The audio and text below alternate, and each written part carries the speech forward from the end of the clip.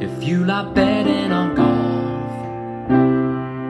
But everyone that you back misses the cut. Get some experts involved with all the stats and the tips and so much more. Cause it's the golf betting system, the golf betting system. It's the golf betting system podcast.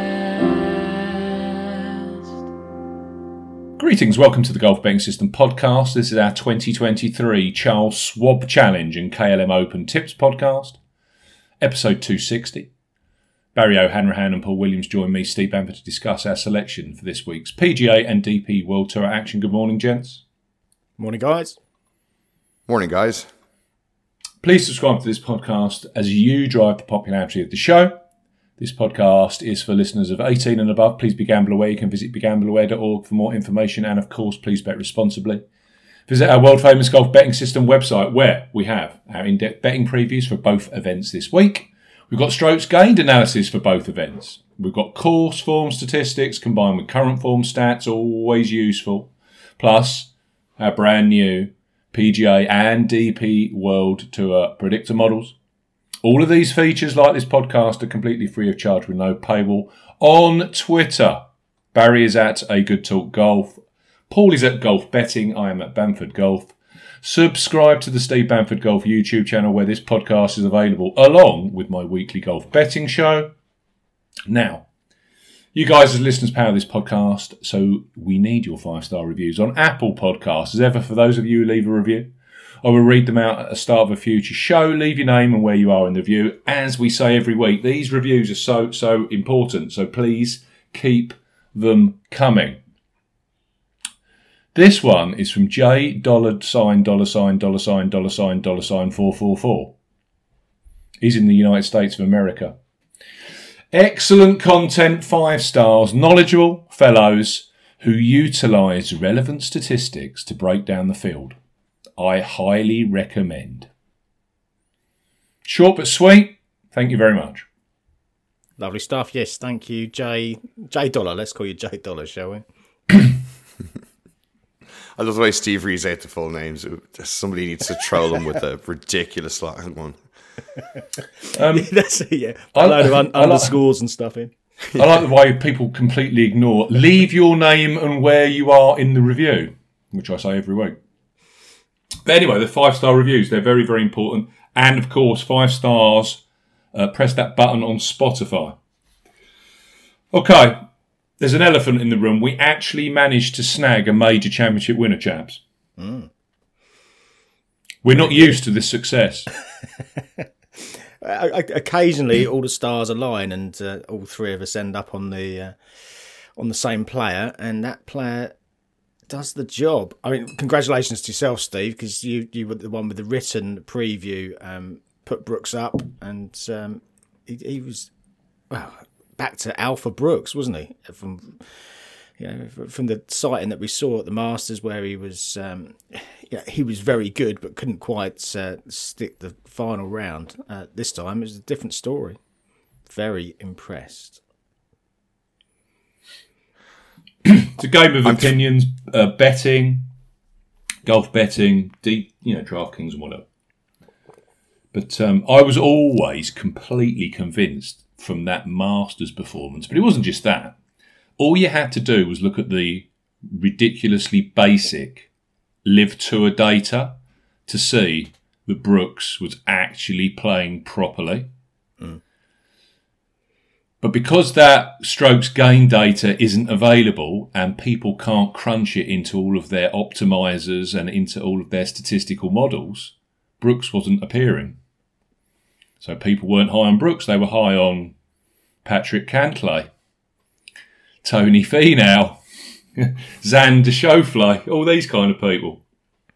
But actually, Brooks was pretty made for it, wasn't he? Especially on a golf course that, we took it apart systematically and we said, typical PGA venue, power off the tee.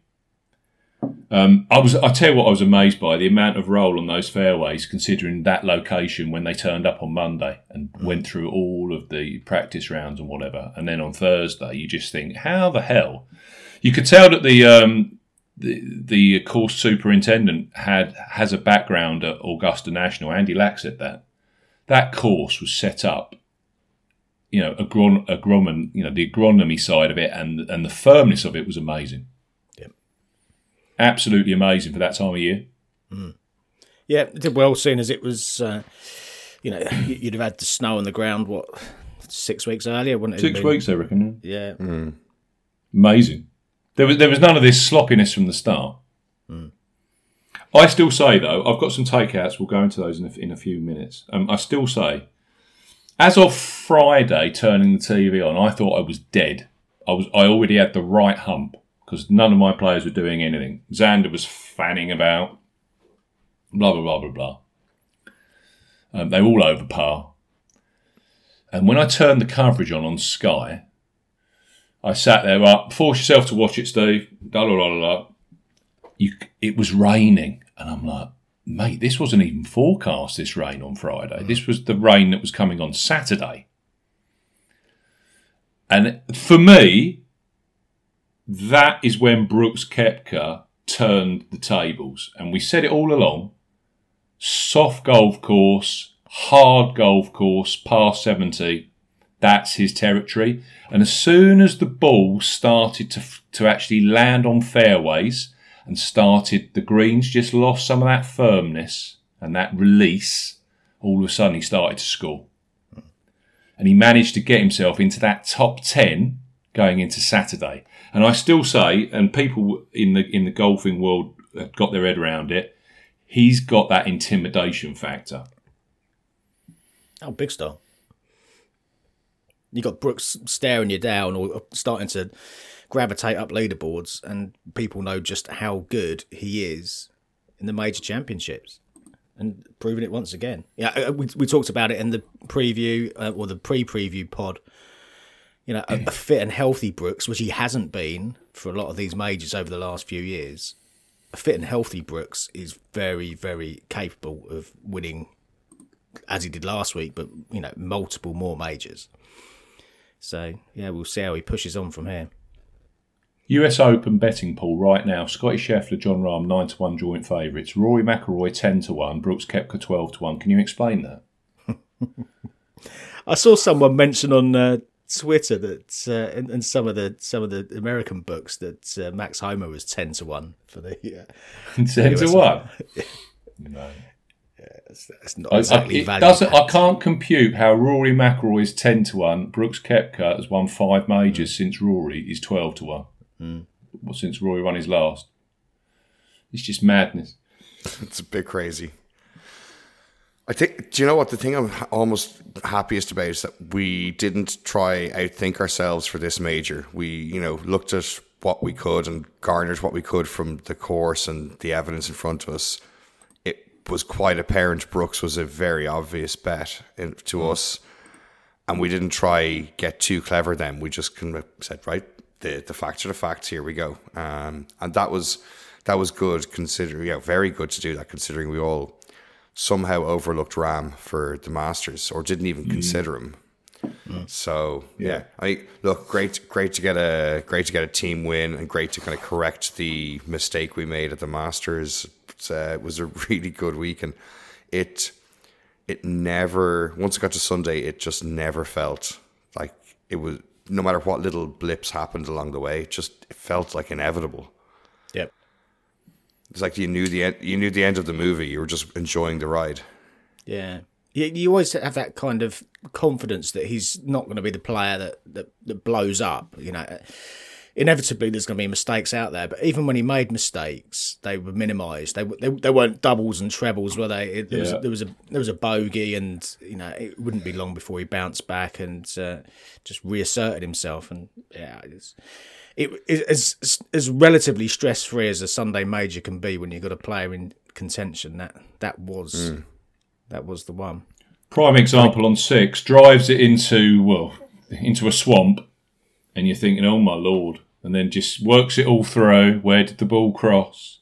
And then just literally lashes it back onto the green. Doesn't chase the pin, doesn't go anywhere near the water. Just makes it land 5-10 feet front of the green. I'll lag putt it up there. make a bogey, we get out of it. How many people would have made double or worse? Yeah, most of them would. Himself and Scheffler are fantastic at avoiding doubles. They just didn't. You never feel like there's a danger of it happening, or they'll figure a way out, unless there's OB on a hole, and that's the thing that'll catch them out. But if there's just the way it is, that you feel bogey's the worst they're ever going to make, and that's in a major. That's phenomenal because you don't have that having to claw your way back from a double. I've got some PGA takeouts. Right, number 1, Brooks, 5 major victories. He's now T15 all time. He's level with Byron Nelson and Seve Ballesteros. That's 2 good names. Of his current peers, and I say current in quotation marks, Phil Mickelson 6, Tiger Woods 15. They're the only 2 players on the current slate. Don't take that relatively, but you see what I'm saying, who've got more victories. Right, point 2. Patrick Cantlay in majors. Now, in a month's time, maybe 2 months' time before the Open Championship, people are going to run the narrative that Cantlay is starting to perform better in major championships. Be careful in that assumption. Yes, he finished 9th, but the opening round he shot a 74. He was 73rd after round 1. So that 9th place, I've noted here, the ultimate backdoor major top 10. So Patrick Cantlay in majors, don't believe the hype. That's my takeout from that one. Right, point 3, back to Brooks Koepka. Now, I didn't add live players into my 8-week strokes gained analysis. The reason being that clearly only data collected was from Augusta. And that would have placed Phil Mickelson as the joint hottest player in the PGA Championship field. That was clearly not true. And I didn't want to go down the route of adding it to the preview and then being ridiculed. But just for the record, this was where Brooks would have actually sat in my 8-week stats. 14th for off the tee, 1st for approach, 3rd for tee to green, 1st for putting, 1st for current fall. He would have been tied with lefty because clearly they were T2 at Augusta. Now, I said to you before last week's betting show that I said to you guys that there is this trend now in majors on my 8-week numbers where the winner has always had a great record on the greens arriving.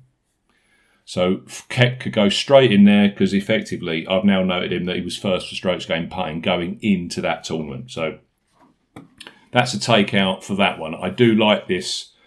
Someone that's hot with the putter or warmish with the putter. Now, clearly, that wasn't Scotty Scheffler last week. And ultimately, when you look at the numbers, Scotty Scheffler was 1st for strokes gained tee to green. No one's going to be surprised. 3.82 strokes per round. Koepka was 2nd at 3.64. But Scotty was 35th for strokes gained putting. How many times did you see Scotty lipping out, leaving it short, missing? Brooks ranked 13th for putting. That was the differentiator on the greens. Scotty isn't that warm with the putter right now, but tee to green is the best player on the planet, undoubtedly. Yeah, if you look at just the raw numbers, and I'm talking putts per round, over the course of the 4 days, Scheffler took 12 more putts than Brooks. So 3 a day, and over the course of 4 days, that makes a hell of a difference. When you've got players that are sitting right next to each other at the top of the leaderboard, was there 2 shots between them at the end, but 12 putts between them over the course of the 4 days. And yeah, if Scheffler, if he ever gets to a point where he's putting as well as some of the top players, he'd be absolutely unstoppable. But he's not there, and that's what makes this game intriguing. Is that you've got all of these different facets to try and work through and to throw into the pot to come out with hopefully the right answer. I've got a point here, chaps. Can we play the Ryder Cup in the rain? Saturday, best scores. Brooks Koepka, 66. Best score on the Saturday by 2 shots in those awful, wet conditions. But you just listen to these names and listen to the complete lack of any elite American golfers. Tommy Fleetwood, 68. 69s, Tyrrell Hatton, Stefan Jaeger, Chris Kirk, Rory McIlroy, Victor Perez, Patrick Reed, doubt if he's going to be in their team, Justin Rose. Okay, let's go to the 70s. Let's go to the guys that made par, across that awful day. Michael Block, what a story. Michael Block, absolutely fantastic. Eric Cole, Corey Connors, Bryson DeChambeau. Is he going to make their team? Victor Hovland, Hideki Matsuyama, Thomas Peters, Alex Smalley, Cameron Smith. Can we play the Ryder Cup in the rain, please? Well, you never know. Can Luke Donald get some kind of planes flying over Rome on the Friday, the Saturday and the Sunday? Because we'll win the Ryder Cup by a landslide. Play it in the rain. Well, Rory tends to be good at doing a rain dance. How many times have you turned up to a major and the forecast has been pretty placid and then suddenly the heavens open just to soften it up? I thought those American names, though, that are in there are just absolutely apt of major championship golf and what you need. Koepka, Patrick Reed, Bryson DeChambeau, the 3 top-grade American players that actually ground it out in the worst of the conditions last week. Yeah. These are just worth mental notes. They're worth notes down the line. You know, when you're seeing a blustery, wet, open championship and all this kind of stuff, these are the kind of rounds you need to have made notes around. Who can actually hack it? Yeah. Final point. Victor Hovland has arrived in majors. He was 15th for fairways hit last week, 5th for greens in reg, 6th for scrambling. If you want that from a strokes gain perspective, 1st for approach, 10th for around the green, 3rd for tee to green. And he certainly passed my eye test. Now, you mentioned to me, Barry, just in chat during the final round that Hovland's short game seems to have taken a massive step forward. Makes him a big player for the future. Well, certainly in this type of setup where it's either bunker or thick rough, which it was for the most part, and he seems to have a variety of shots out of that thick rough. Some surprising ways he played shots, but very effective. So you can see the comfort level is there, or it's not a discomfort like we see when he has kind of a tight lie. Doesn't seem to me, it's not his happiest zone, but he's getting there. You can see it, and I mean, it just felt like he was not. It felt like he's gone up a level, regardless of what the result was, and it was disappointing for him. I mean, that shot that ended up embedded in the bunker face, that's not the mistake. It's the mistakes off the tee. So he's trying to get tight to the corner, so he's only missed a shot by a little bit. He'll learn from that, and he's just getting closer and closer. And I immediately penciled him down for the Open Championship. Now, I need to do a bit of digging into Hoylake and see how that kind of matches up with what I've just said. But he was there last year at St Andrews, learned his lessons. So it's I think it's time to stop just kind of glossing past his name. Yeah, agreed. Did I hear that he's working with a new short game coach? Because if he is, it's working. Some of those shots out of bunkers where he's just literally slinging it, and the ball is just travelling and then hits the ground and stops with the spin were amazing. Yep. You wouldn't have seen that 6 months ago. He'd have been blading it over the green. Yeah. But yeah, if you work on your weaknesses, we know the rest of his game is strong enough to contend, and it was strong enough to contend all round this week. It just comes down to those finest of margins, and as you said, Barry, that the shot where he ended up in the bunker, and he ends up taking double out of that, which ultimately that was the end of his tournament. But up to that point, there was an awful lot to like, and gone are the days, as you just said, that you can't just put a line through a major where he's got to come into the thought process now. I finished with the PGA. I mean, we've got a packed show here. So, anything else to say before we move on? No, all good. Just enjoyable week. Well, I've got a message here for the listeners, and this is really important. After 6 years and 260 episodes as an independent pod, Golf Betting System has been nominated for Favourite Betting Podcast in the Smart Betting Club Awards. Naturally, we're overjoyed and humbled to have been nominated, and we sit amongst a plethora of big budget media and operator produced podcasts. So, of course, we have a humble request for you, the Golf Betting System podcast listeners. Support the pod. Please take the time to vote for us. I have placed a link near the top of the podcast description, or simply search 2023 Smart Betting Club Awards. It's an online questionnaire. It's literally it's multi-choice. So it takes 3 minutes to fill in. We'd appreciate each and every one of you who casts a vote for the Golf Betting System podcast. Don't delay. Please vote for us today. If you could spare the time, it'd be much appreciated. If we could actually be mentioned in, say, the top 3 or something for best podcast, it would be absolutely amazing. So, yeah, a live link in the description box of the podcast.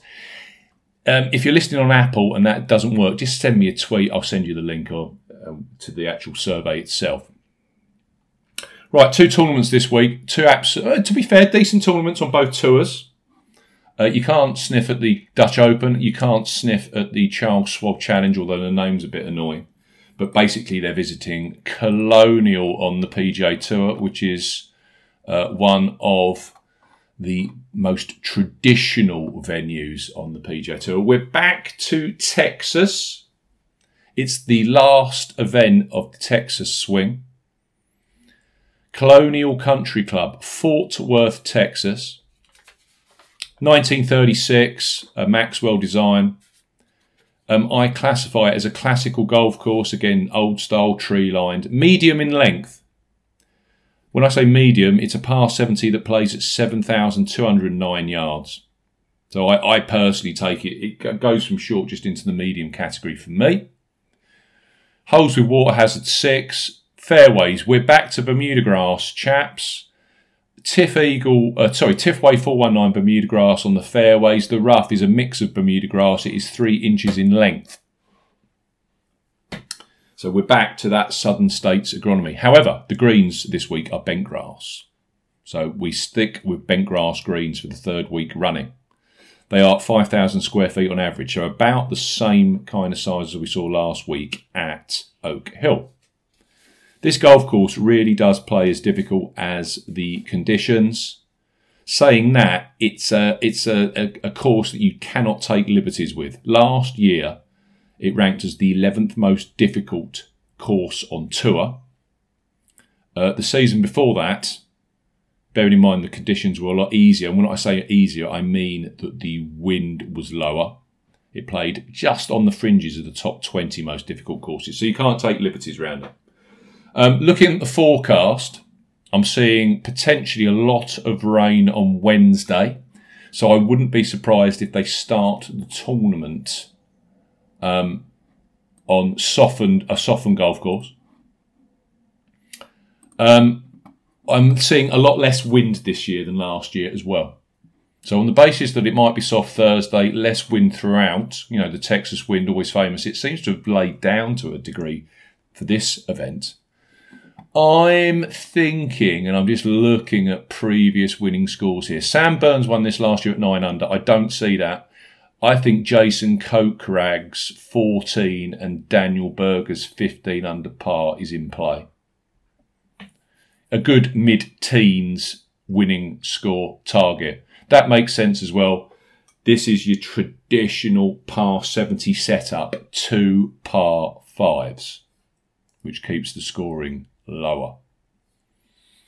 Or should that be higher? Yeah, higher. Winning prices here. Burns 30-1, Coke-Rag 60-1, Berger 70-1. If you remember that Berger win, it was the first tournament back post-COVID. It was a major. Daniel Berger won. I know Xander was right up there, as was Colin Morikawa and Justin Rose, but Berger won it. Kevin Na 70-1, Justin Rose 20-1. If I go back to 2010, the overall winning average here is 42-1. Past 9 renewals since they went to this split PGA Tour season set up, 38-1. So that gives me a bit of hope that Scotty Scheffler at 5-1 doesn't win this week. It tends to be a decent, high-quality player of a certain ilk. Burns was 10th in the world when he won here last year. Coke-Rag 35th. Berger 107. That's a bit of a falsie, I think. But anyway. And Kevin Na 52nd. Justin Rose 5th. Berger must have been coming back from a bit of a mini slump to be 107. Yeah. The lesser spotted Daniel Berger. Okay. I don't mind Daniel not playing because I'm not backing him at 16-1 to always miss the cut, as he does for me. There's a few things I've noticed here just going through the research. First thing, just looking at the course, this is something I'm now doing for every tournament. This is something I've added to my regime to try and find more winners. I literally go through satellite views of the course and try and break out where the approaches are coming from. What's obvious here is that 11 of the 18 holes are from 150 yards and in. That's a huge volume. So it's Wedge City, isn't it? Any event where Kevin Na's winning, it just screams Wedge City. Yep. There's 4 from 175 to 200, 2 from 200 plus. But effectively, 11 of your 18 holes are from 150 yards and in. Also, a hell of a lot of left to right doglegs on this golf course. Hell of a lot. The other thing I've noticed here is if you go back to the last 3 winners, you can make it as simple as this. This is going to be a bit of a scary one for me, but birdie average and strokes gained putting. The last 3 winners, Sam Burns 7th birdie average, 25th for strokes gained putting going into the event. Jason Coke-Rag 23rd for birdie average, 7th for strokes gained putting going into the event. Seeing a pattern here. Year before that, Daniel Berger 20th for birdie average, 26th for strokes gained putting. So you could be as basic as going through the PGA Tour stats as they are right now and saying, right, who's in the top 25 for strokes gained, top 27, top 28 for strokes gained putting, and birdie average? I did. I'm just having a quick look now for my players. Cancel. I did that, chaps. Because I'm that anal. That's why I get up at something stupid o'clock on a morning to go through all this kind of rubbish. Do you want a list of them? Yeah, go. I could take the fun out of it. Sam, look, pen and pencil, everybody, pen and pencil, or get your notes up on your phone. Right, here are the players in this field. Sam Burns. I'm scrolling, so there'll be a few gaps in between. Max Homer. It's quite a short list. Justin Rose. If you want a long shot, Sam Ryder. I'm still scrolling. Nick Taylor. Came very close on Nick Taylor. Post-it note, Hall of Shame, Brendan Todd. By my reckoning, there are only 5 in this field who have that. Did I say 5 or I meant 6, didn't I? 6.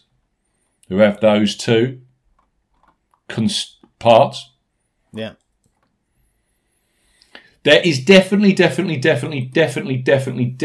something here. And this is what makes this tournament quite scary for people that are using optimizers and modelers, because this doesn't smack of strokes gained ball striking when you're actually trying to pick the winner. It actually smacks, when I look at all of my strokes gained data and my 8-week rolling numbers, of people that actually had a very good hot putter arriving. And people hate that. You know, they want to be banging Ricky Fowler in at 22-1 because he's gained, 18 shots, strokes gained ball striking over the last 3 months. Well, Ricky won't actually fall into these categories. Daniel Berger, Jason Kokrak and Sam Burns ranked all in the top 17 for strokes gained putting in my 8-week numbers arriving for this tournament. So I've effectively gone down this route wholeheartedly. I want good putters this week, and I want players that have clearly been making lots of birdies this year. I've kept it simple. I've almost walked away completely from strokes gained tee to green this week, and it is a scary thought. It is a scary thought. These are the guys that I've landed on. You won't be surprised to hear, bearing in mind we've been talking about Scotty Scheffler and his putting for ages, that I'm not on Scotty Scheffler the favourite this week. I see he's been nibbled in. People are like jumping on that 5-1. They love it. He's now 9-2 favourite. My first player in is Max Homa. I've gone 2 points each way, 20-1 on Max Homa, and I managed to get that, I believe. Paul will correct me if I'm wrong, with Coral, who are actually offering 10 places each way this week. So 10 places each way at a decent price for Max Homa at 20-1. I was more than happy to take that. Now, if we're talking about a classical golf course, tree-lined, and a stretching course, that isn't going to be 29 under par, Barry, Paul and I have worked out over the last 2 seasons that Max Homa isn't a bad bet. So I'm on Homa, who actually, if there was one thing he did well last week, it was putt. He sits well within where is he in my strokes gained putting numbers? He must be very high, because otherwise I wouldn't have included him. I think, where is he? Where can I see Max, where are top 19 last 8 weeks for strokes gained putting. So I think Max should get his third win of the season this week. I just get the feeling that at this wedge fest, he actually sits in the top 45 for proximity from 100 to 125 and the top 20 for approaches from 125 to 150. So, brilliant wedge player, fantastically strong putter at the moment. The sort that can navigate himself round a nice 12 to 14, 15 under winning score. That's his kind of MO. I think Homa, after the disappointment of the major, he didn't play that badly last week, to be honest. Coming up on Friday, he was fringy top 20. He was there or thereabouts, and then just a couple of, as happened on that course, a couple of doubles fly in, and all of a sudden he's more towards the bottom end of the cut than actually fringe contention. I think Max is playing okay under the radar, and he was 8th the week 2 weeks before the PGA at Quail Hollow. He can't be playing that badly, so I took 20-1 on Max Homa. I've also gone for a player that is also putting very well, and that tends to be his MO anyway. I've gone for Sam Burns. Now, he's the defending champion here. You're not going to find him in any tee to green models, because his tee to green recently has been poor. But again, would you have found Jason Kokrak 2 years ago if you're just going from a tee to green modelling? You wouldn't. No, you just wouldn't have found him. No. Would you have found Daniel Berger in that field of elite players? No, you wouldn't. Would you have found Kevin Na the year before that? No, you wouldn't. That's the point about this test. you've got to think, for me, a little bit illogically. You've got to look at short game. You've got to look at strong putting. You've got to look also at people that are very, very specialised in what they do. And if there's one thing Sam Burns can't do right now, he can't go to a major setup in New York State when it's cold, it's wet, it's long. It's just not his MO, miscut.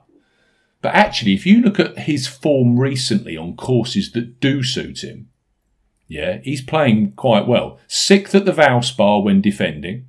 He won the WGC Dell World Match Play. What is that golf course? Well, it's a short Bermuda grass par 71, where birdies are clearly the way to go. And then he was 15th at Harbour Town the week after the Masters. So actually, those 3 courses, Copperhead, TPC Austin, and Harbour Town itself, they're 3 courses that do suit Sam Burns in my liking. He's that kind of player. So actually, I think he's playing okay. And when he's defended titles so far, he's finished 1st at the 2022 Valspar, 30th at the 2022 Sanderson Farms, and 6th at the 2023 Valspar. So he's won and finished 6th so far in 3 times that he's defending a title. So I took 25 to 1 on Sam Burns, 1.5 each way. Again, I got that with Coral, 10 places each way. That's nice. I like that a lot. Last one, and again, no apologies for this. The way that the PGA Tour is going, the way that sub 28 to 1 winners are literally winning week in, week out. I've gone for another player, 28 to 1 this week. Now, I was watching the very good Rick Gaiman this morning on YouTube. I was watching his show. He's putting all of his numbers into a model. Right, what's it going to spit out? What's it going to spit out? And you can see he's really excited. He's really excited because Scotty Scheffler's going to come out number 1, and all of a sudden, the results come up on the screen, and all of a sudden the blood falls out of his face. Oh boy. These are his words. Oh boy. Justin Rose, number 1. Yikes. And that's the point. Put everything into a model. Put a short course, bent grass greens, current form. Who's doing really well at the moment? Justin Rose. He's actually 3rd in my strokes gained numbers over the last 8 weeks for strokes gained current form. In fact, in reality, he's actually number 2 because I've included Michael Block. Take Michael Block out there. Scotty Scheffler, number 1. Justin Rose, number 2. Tommy Fleetwood, number 3. I can see Tommy Fleetwood being very popular this week, especially at his price point. By the way, Colonial winners, just for the note, I went back way back, 2008, 2007, 2006. They all had a PGA Tour victory before they won this. So I'm just throwing that out there. But I've also, so I'm landing on Rose because I know he was 9th last week. I know he was contending in a major. That's the thing, boys. Justin Rose was contending in a major and he finished 9th. Patrick Cantlay was never contending in a major. He finished 9th. But yeah, I'm on Rose as well. He's got a great record here. 13th, 05. First time he ever visited. 1st in 2018 and 3rd in that 2020 renewal when basically it was like a major championship coming back from COVID. Loves this golf course. He's 3rd for strokes gained total in our strokes gained analysis on Justin Rose. Just to throw in there, by the way, before I move on. Inbound form of winners of this, right? Since the PGA. Burns was 20th at the PGA Championship. 49th was Jason Kokrak and Kevin Na missed the cut.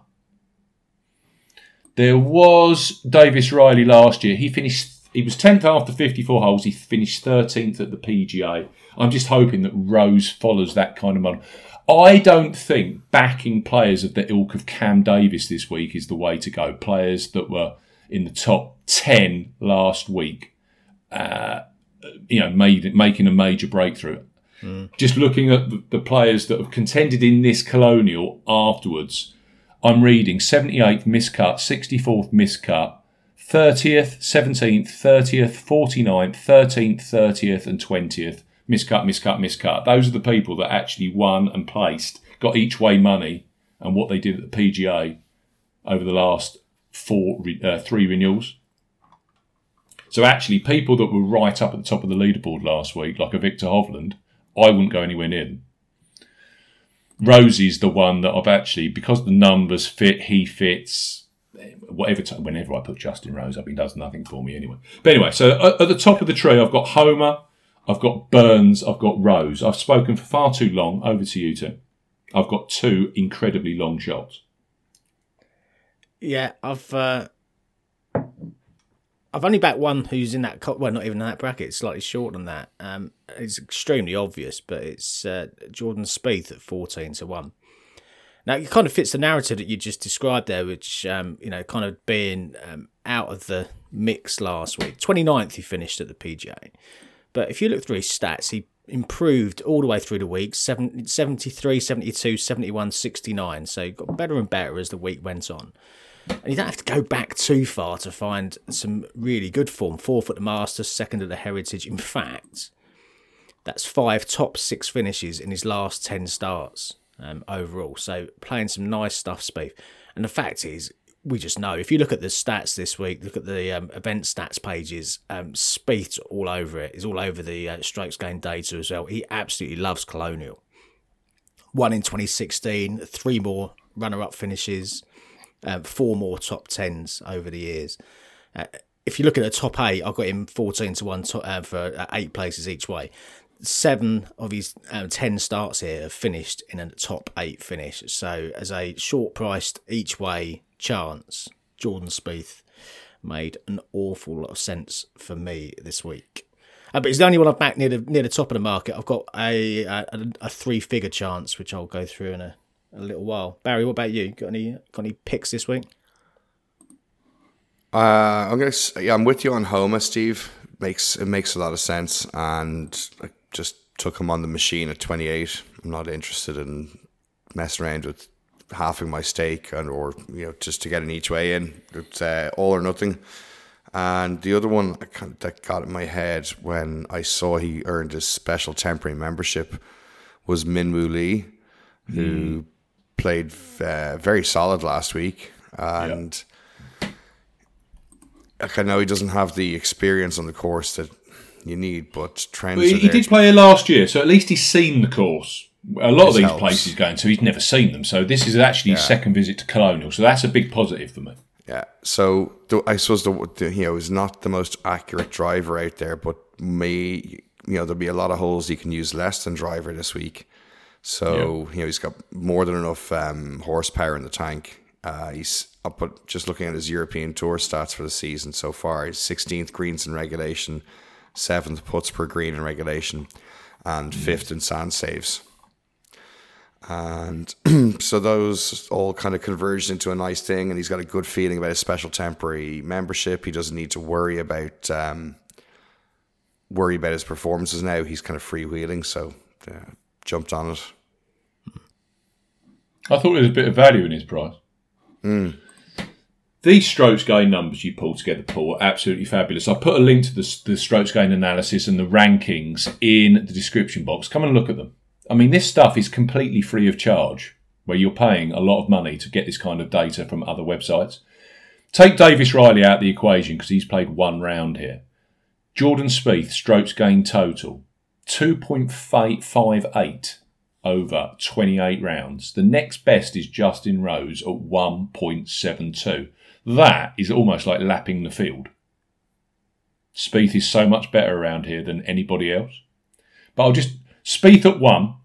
This is for players that have played multiple tournaments here. Rose is at 2. And this is a great segue.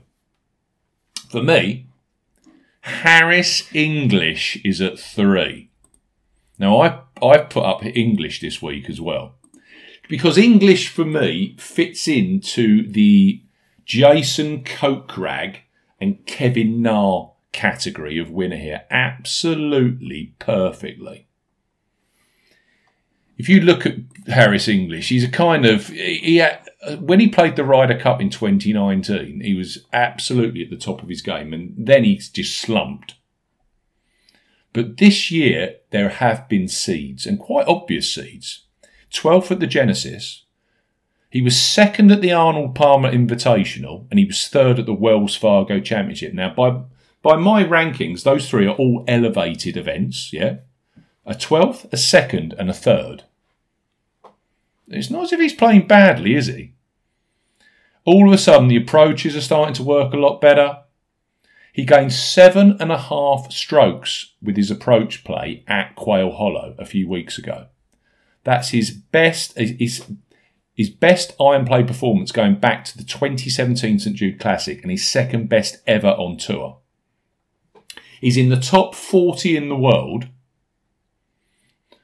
So this is what I'm saying. Coke rag kind of angle, Nar kind of angle. A good top 50 player that's actually deeper in the prices and he's actually playing well under the surface. Don't forget as well, wins have come at Southwind, El Chameleon and TPC River Highlands. 3 of his 4 wins, they are all short to medium length, non-par 72s.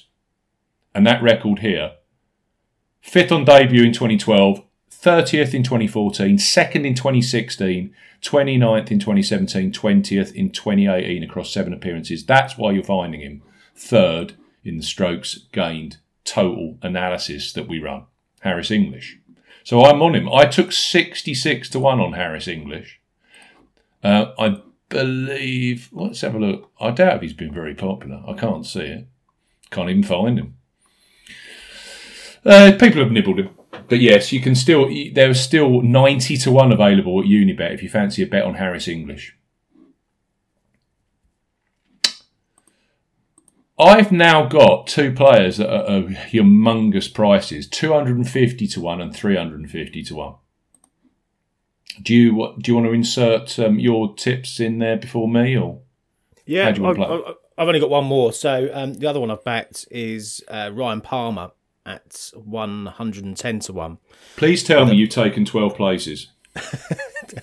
28 places each way. Please tell me you haven't backed him 6 places with Unibet. No, I've backed him 110 with 8 places each way. Which you're going to need every single one of those places. Well, yeah, you know, he can do it round here. He's a member, isn't he? This is his club.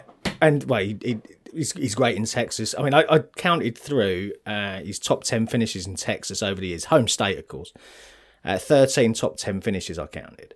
4 top 6 finishes here at Colonial over the years. And he does seem to be rounding into a bit of form. 35th at the Wells Fargo, 8th at the Byron Nelson. Some good long game stats coming out of that. He played the US Open qualifying yesterday, opened with a 63. Just missed out in the end. But again, you know, showing some sparks of form. It could be one for the first round leader market as well. I do tend to look at Ryan Palmer first round leader. I'll see where he sits with his tee time. Yes, I understand the limitations when it comes to Sunday because they're real. And, you know, it can be a bit of a letdown when you get to that point. But if I'm getting an each way place... People go, I can't believe... Paul, people go, I can't believe Ryan Palmer's bottled it on a Sunday. You're like, really? How long have you been golf betting for? Yeah. But if he sneaks into a top 8, which I think, you know, this is the kind of course that he can do that. And he has done it. I mean, he's done it multiple times. So home comforts, playing some decent stuff. And yes, I'll take a look at the first round leader market when it comes up and see where he sits on that, because he's always one he likes to get out of the trap. What price did you get? 110 to 1 for 8 places. Yeah. So, yeah, Coral, price. Coral, 10 places, 60 to 1. Yeah, exactly. Yeah. Because they know that they might be in a bit of trouble. Yeah. He's bound to finish tied 9th now, but yeah, I'll take my chances with that. But yeah, that's any more for you, Barry? Yeah, Ryan Palmer. That's a great bet for an each way punt. Yeah, he loves Texas, loves this course. Any for you, Barry? I'm trying to remember if I have Andrew Putnam on my enemies list. He may have. He rings a bell, having annoyed me before going up against one of my other bets, but he is 11th in your strokes gained for the Charles Schwab Challenge and has enough accuracy and putting skills to warrant me backing him at 110 to 1, 12 places.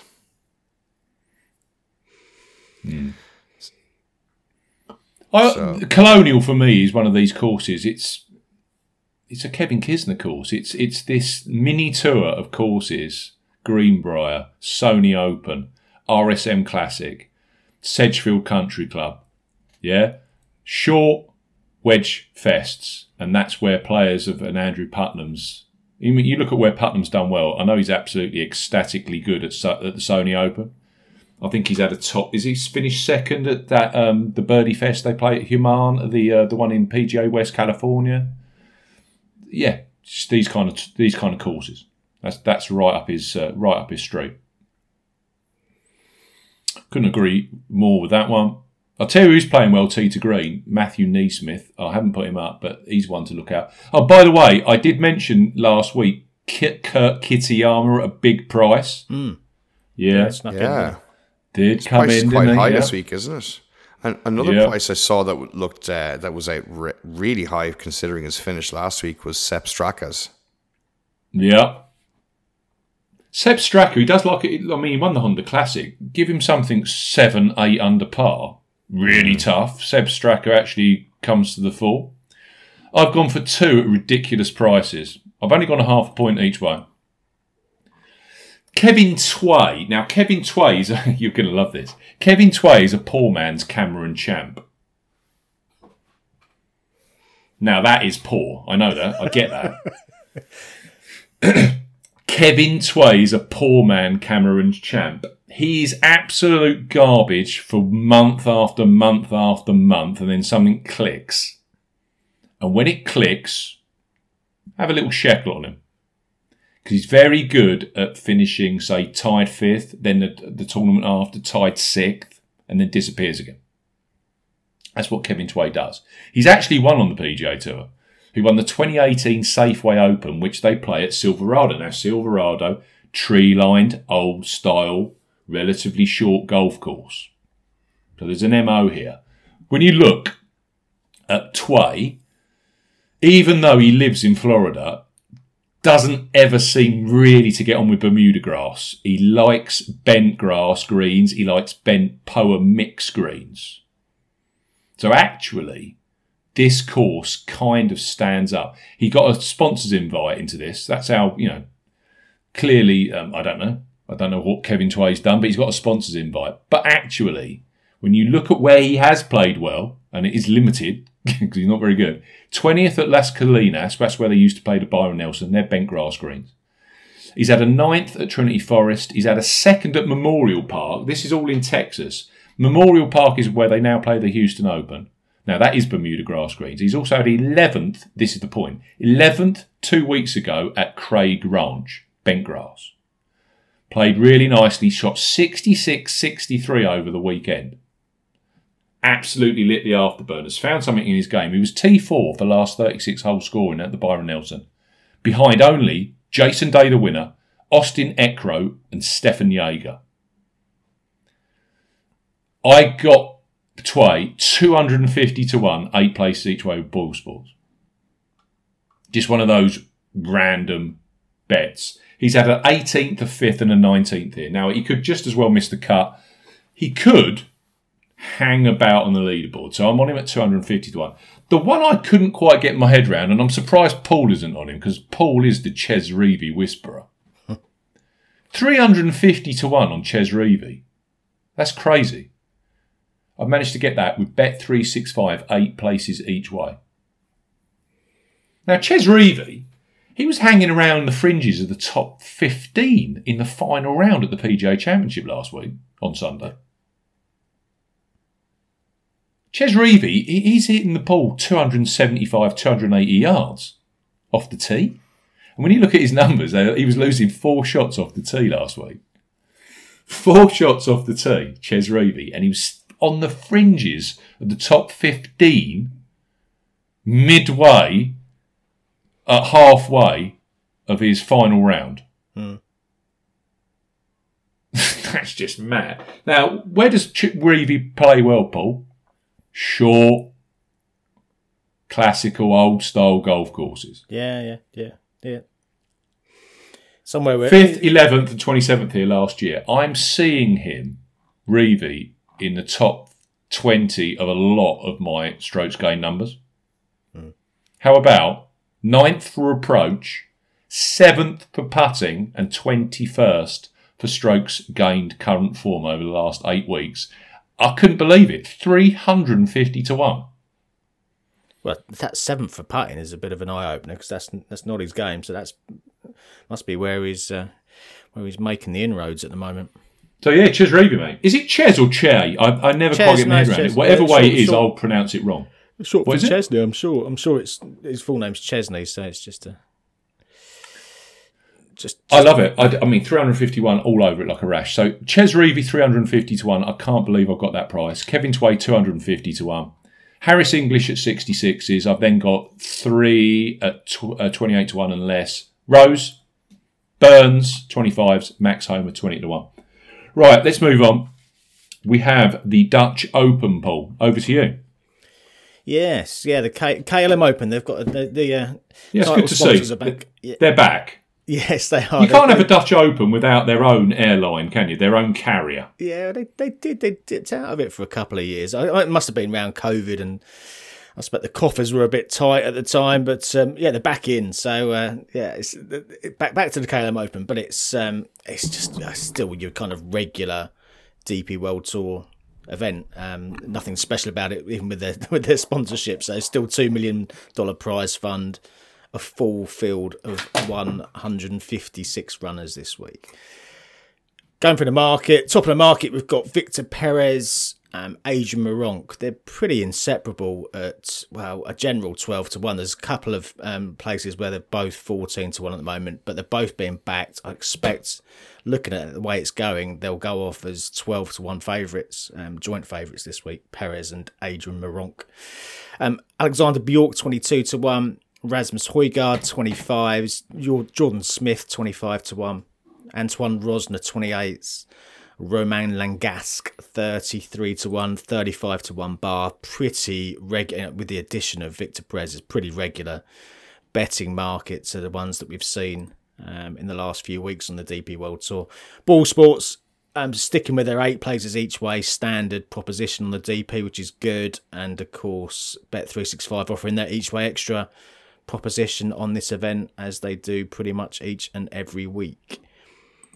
The course, we're returning to Bernardus Golf, and we're coming back for the 3rd successive year. So if you're looking through the stats this week, I've made a note on the event history stats and the combined stats that it's the last 2 years which are relevant to this week's test. Prior to that, it kind of hopped about from different courses in Holland, but a lot of them are quite similar. A lot of them have correlation to each other, so don't totally disregard the older data. There is some relevance to it, but the very specific stats are just from the last 2 years here at Bernardus.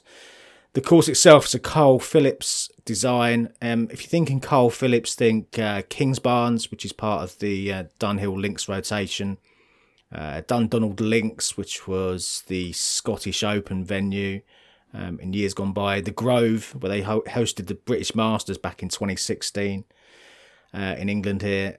Hilversums, now that was another KLM Open venue from 2010 to 2012. So there's a few others. I've listed them all in my preview, so if you're interested, you want to do some deeper research, then you can come and find those different courses that Kyle Phillips has designed over the years.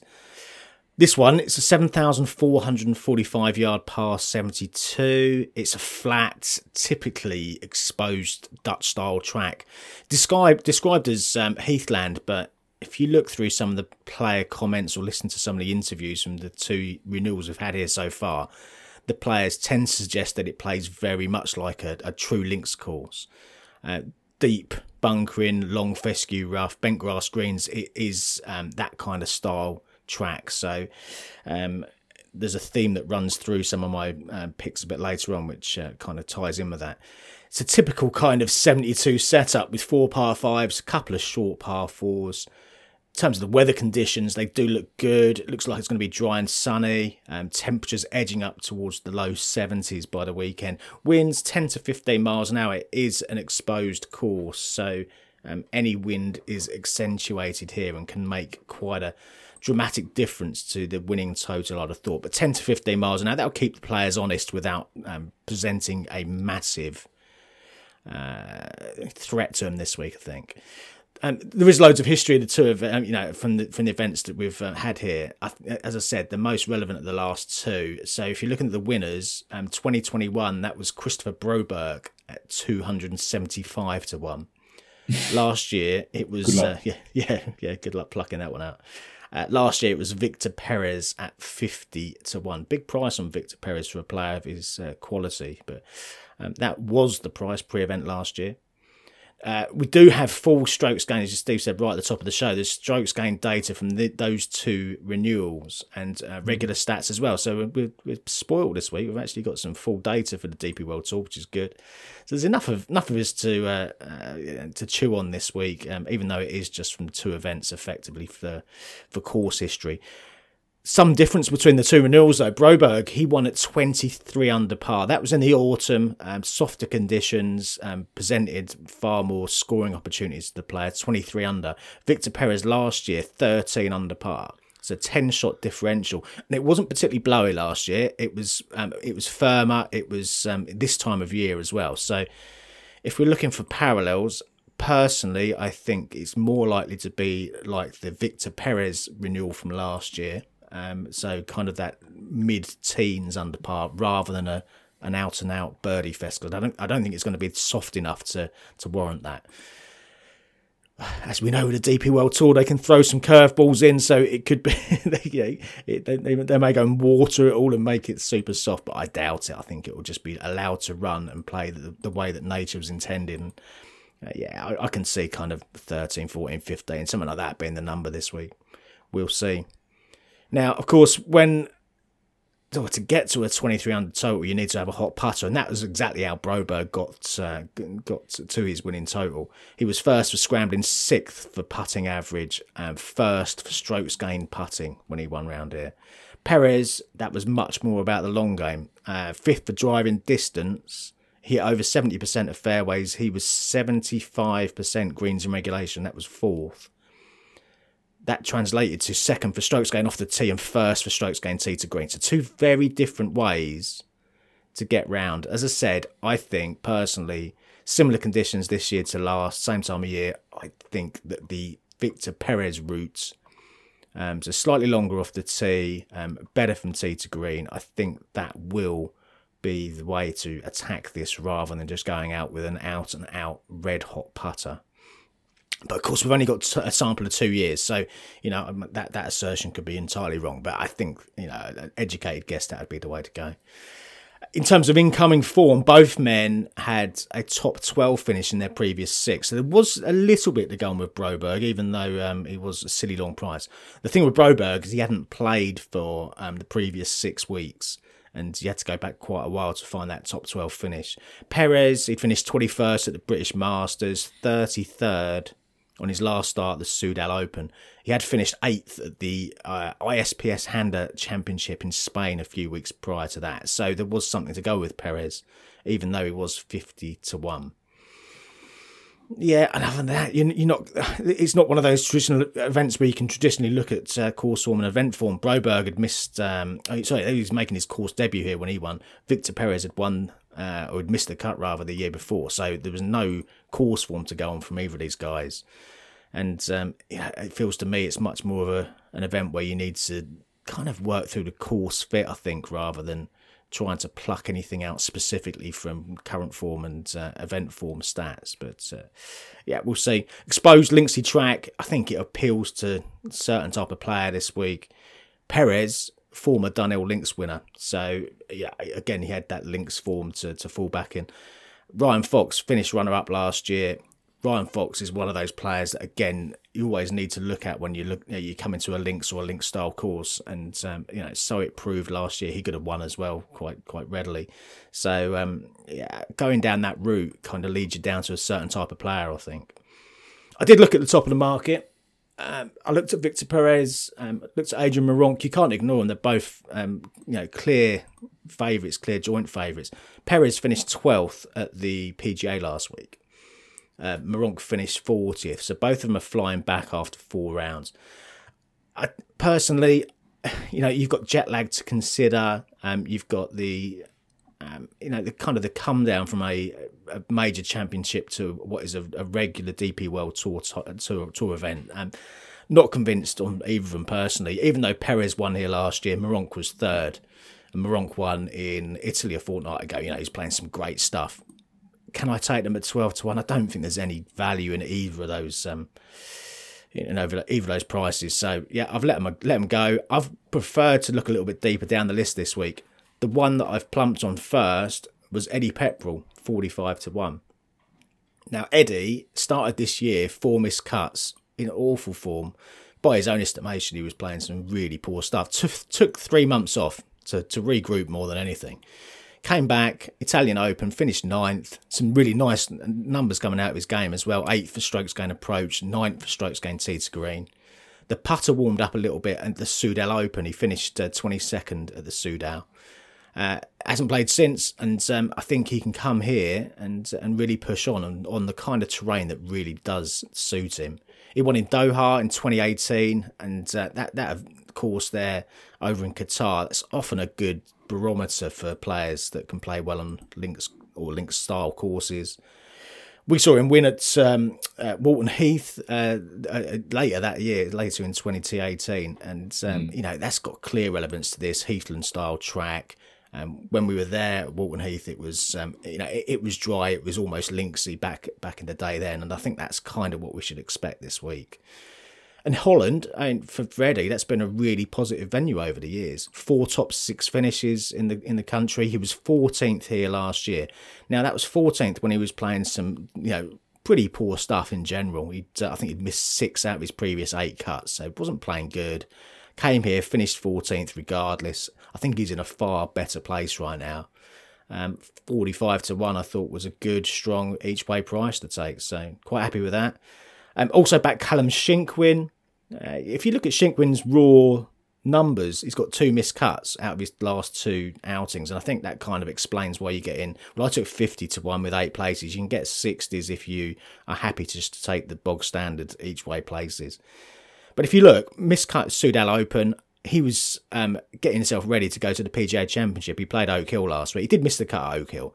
But I can forgive anyone who turns up to an event that they're committed to prior to going to a major and just throttle down, disappear on the Friday night and get yourself ready for the major.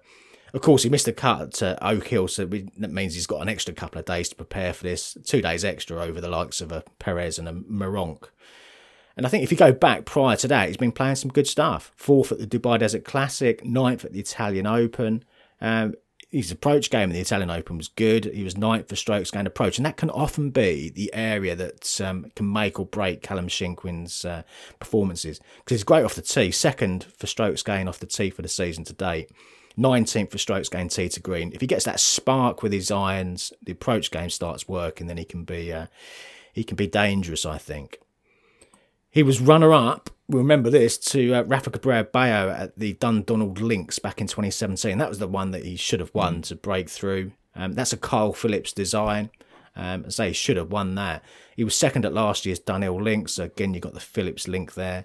He's won on a couple of exposed tracks. One in Cyprus, also one at Celtic Manor. I think Callum Shinkwin could go well. Another nice mid-price as an each-way punt. Similar price for Grant Forrest, 60-1. Again, that was with 8 places. You can take 70s if you prefer.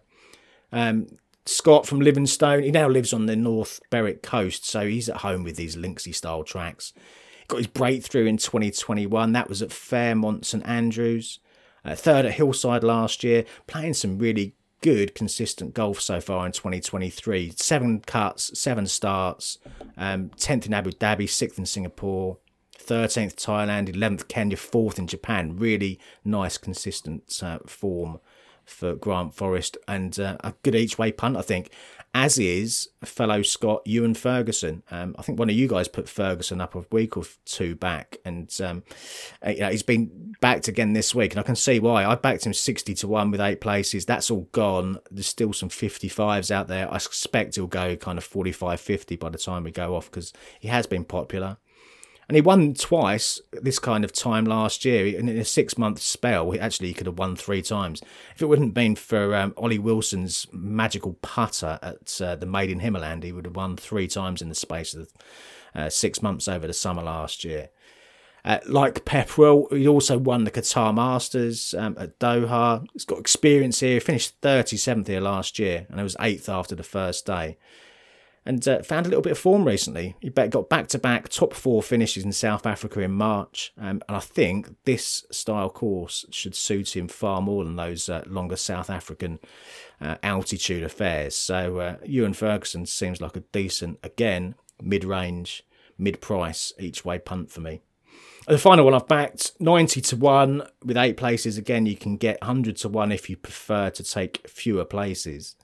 Daniel Bradbury, the Wakefield man, 23 years old, has got a huge career ahead of him, I think, Dan Bradbury.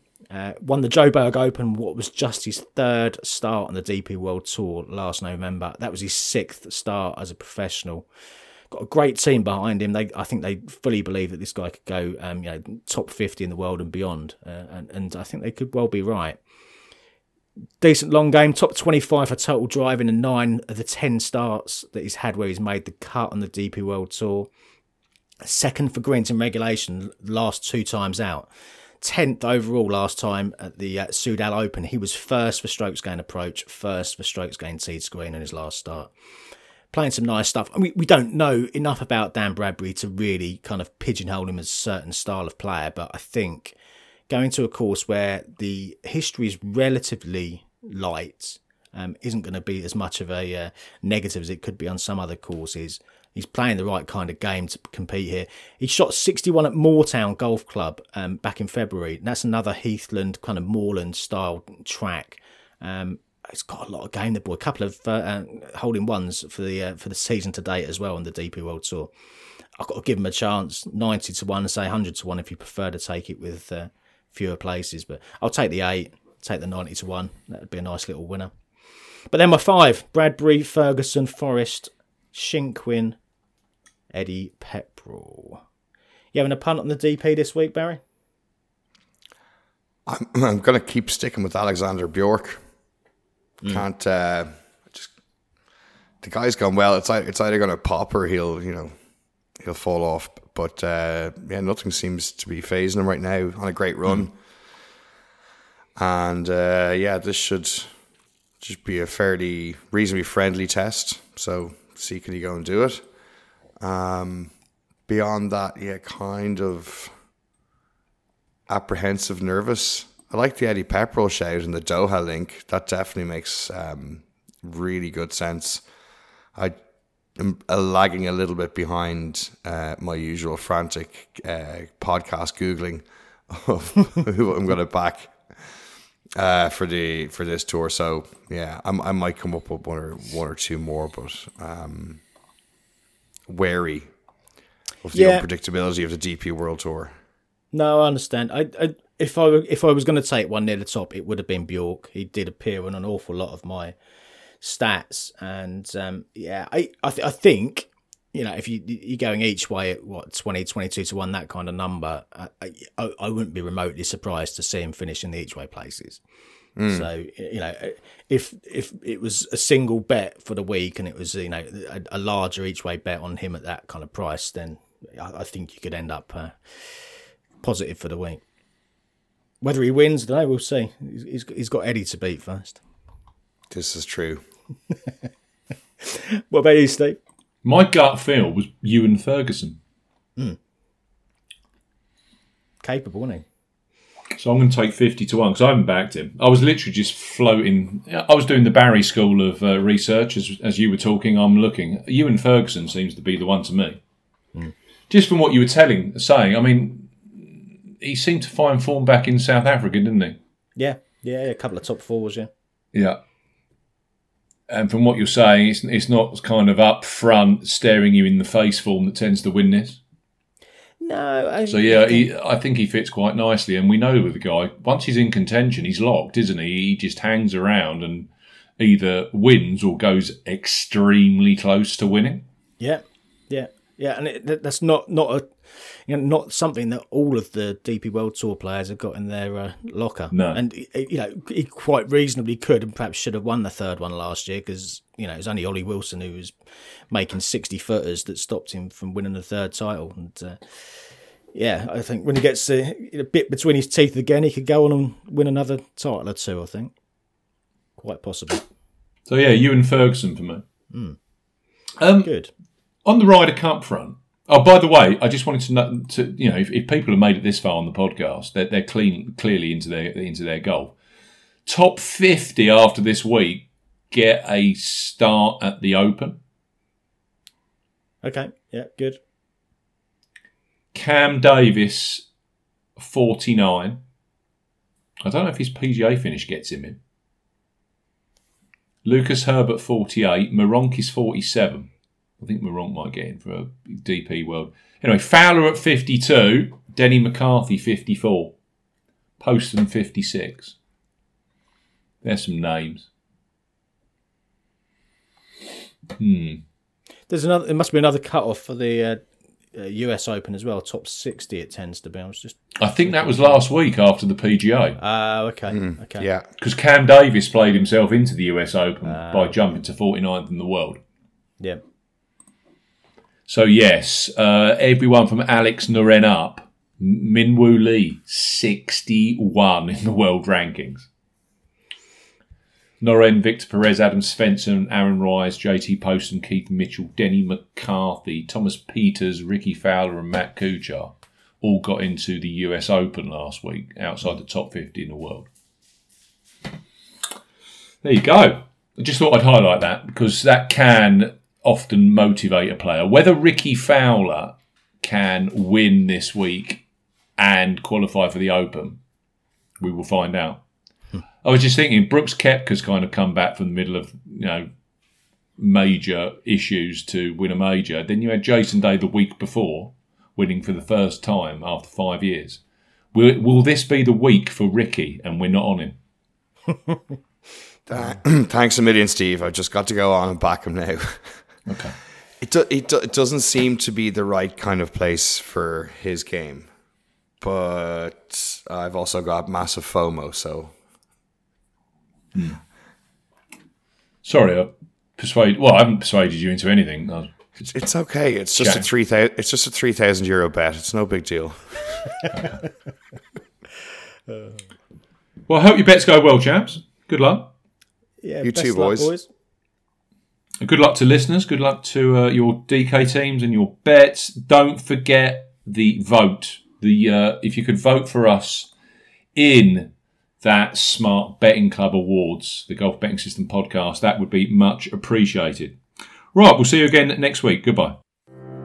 If you like betting on golf, but everyone that you back misses the cut, get some experts involved with all the stats and the tips and so much more, 'cause it's the Golf Betting System, the Golf